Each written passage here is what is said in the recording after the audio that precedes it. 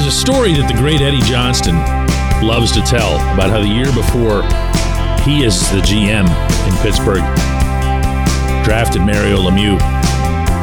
This team had no system, no minor league system. Well, it was a one-man minor league system, as EJ used to put it, because he would just call up this forward named Jim Hamilton. War number 13, I actually remember this dude. Little left-handed guy who could, whatever. He was exactly the kind of guy you could plug and play whenever you had an injury. He was with the Baltimore Skipjacks most of the year, and yes, that was a thing. And the rest of the year, he was up in Pittsburgh. And today, to an extent, it feels like a one-man minor league system, doesn't it? Good morning to you. Good Tuesday morning. I'm Dejan Kovacevic of DK Pittsburgh Sports. This is Daily Shot of Penguins. It comes your way bright and early every weekday. If you're into football and or baseball, I also offer daily shots of Steelers and Pirates in the same place that you found this, and I hope you check those out as well. The Penguins are in Detroit. Well, some of the Penguins are in Detroit tonight for a preseason game against the Red Wings. That's a 7 p.m. face-off at Little Caesars Arena. And it's going to be a lot like the two games that were split with the Blue Jackets over the weekend, one in Pittsburgh and one in Columbus. The rosters will just be dotted with tryouts and minor leaguers. That's how it always is early in preseason. You know what? The other day, against the Blue Jackets, Penguins kids held their own. If you watch those games, and I did after the fact because I was out in Las Vegas covering the Steelers, you'll see that the younger players, at least as much as I was able to pick up from the footage available, showed well. They skated well. They created well. They even had a couple of guys finish, and the guys who finished included some of the names that you would love to see show up on a score sheet, like Braden Yeager, like Sam Poulin, and even guys who are young-ish but on the fringe, like a Alex Nylander or Radim Zohorna. You had players who could possibly contribute in Pittsburgh, contributing in these games and not looking out of place.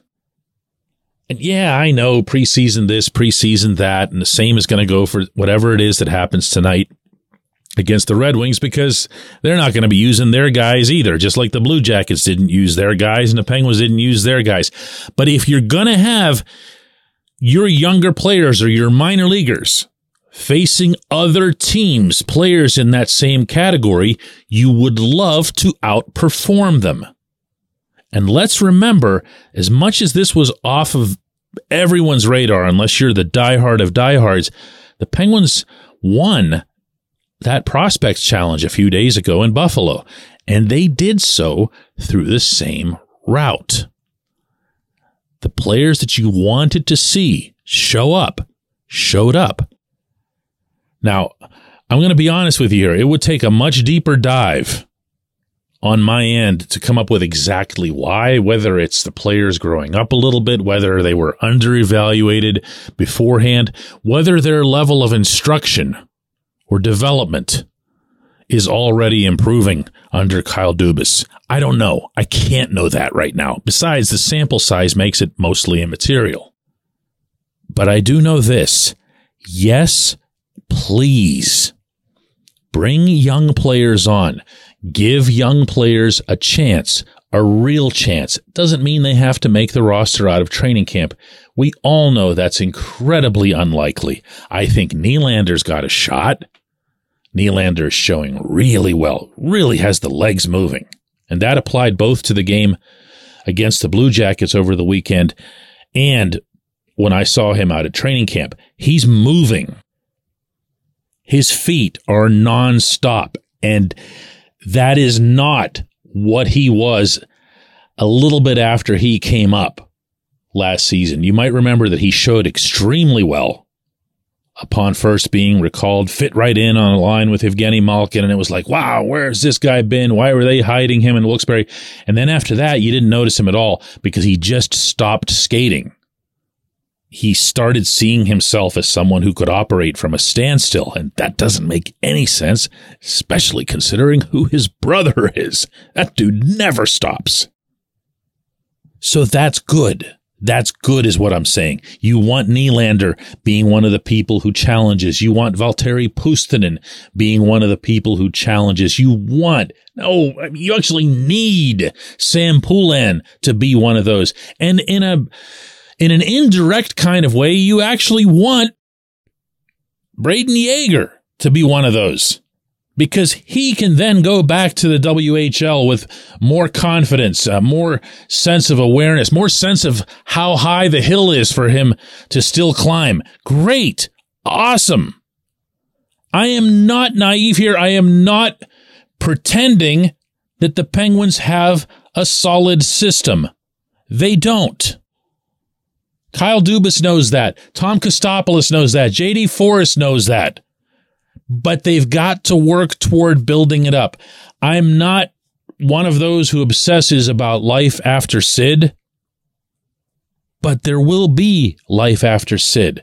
And even though you'll give up draft picks to go and get yourself an Erik Karlsson or a Rickard Rakell, and heck, who knows, maybe another one by the coming trade deadline, you have to find a way to work your rear ends off as a collective to make sure that there's still a pipeline. You can't just leave it at Jim Hamilton and a bunch of crossed fingers. When we come back, J1Q.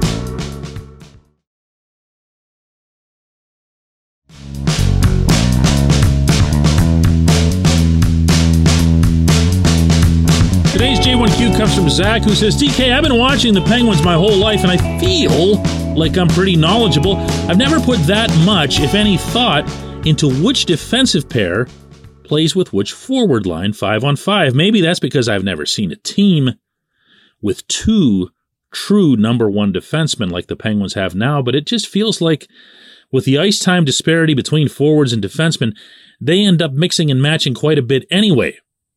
That said, if they find themselves coming off a TV timeout with an offensive zone draw with all options available, I want Erik Karlsson out there with Sidney Crosby. You know what, Zach? This is going to be a fun discussion as we move through even the preseason. Once you start getting those guys in, and that'll come at the very end, usually only one game for them, but everything's going to be picked apart, including the practice alignments, and it should be. This is an extraordinary circumstance. I don't know that I agree with you that it's two number one defensemen for the first time in a long time, and I say that only out of respect. Please don't laugh at me for this. For what Justin Schultz did in 2017 in rising up in the absence of Chris Letang, I thought he was remarkable. I thought it was a borderline, and I'm using this in the sports context, heroic performance on his part. To play the way he did, I think he played out of his own mind, meaning I don't know that he's ever played like that before or since, but that was two number one defensemen. And for those of you who go way back, there was a time when Paul Coffey and Larry Murphy were on the blue line here. You can throw a few other combinations into that mix, I'm sure, depending on the level of debate that you want to engage in, but they've got two now. They've absolutely, unquestionably got two elite and both right-handed defensemen. Now, in a perfect world, one would be a righty and one would be a lefty, and you could set yourself up with a 28 minutes a game shutdown pairing. But that's not the world that we live in.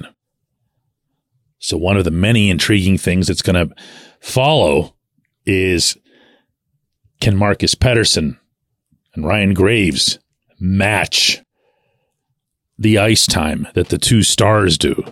And if they can't, how does Todd Reirden balance that with other left-handed defensemen? Who does he throw out there? How much does it disrupt either Letang or Karlsson in any given situation? Look, there's a lot that goes into it. But, and I'm going to say this stressing context, okay? If you're Sid and you're a creature of habit, since this is the subject that you brought up at the end of what you sent here, you are going with what you know 1,000,000,000% of the time. he's not just superstitious. He is outrageously aware of everything around him in all settings on and off the ice. He lives for predictability. If that makes him boring, so be it, because it's worked, to say the least. People talk about Jake Gensel's future in Pittsburgh. No, there's no talk to be had there. He's Sid's left winger. He's not going anywhere unless he wants to, and he doesn't. Look at what it took to get Brian Rust off his line, even when Rickard Raquel came in and was just gelling with Sid as if they'd known each other all their lives. Instantly, like that, even when they weren't on a line together, just when they would get stuck out there for a shift or two. Sid knows Letang. Sid can feel everything that he wants, and he can find a way. Oh man, what do I want to say here without saying it? There's different ways to sell this whole concept, okay? There's different ways to sell. Listen, Gino, you get Karlsson. You know, I mean, you can say anything you want to anybody if you're Sid, and they're going to listen because you're Sid. And this is not at all a disrespectful assessment on my part. This is what Sid actually should have for an audience, and he does. He does. He's deserved that. I appreciate the question. I appreciate everybody listening to Daily Shot of Penguins. We're going to do another one of these tomorrow.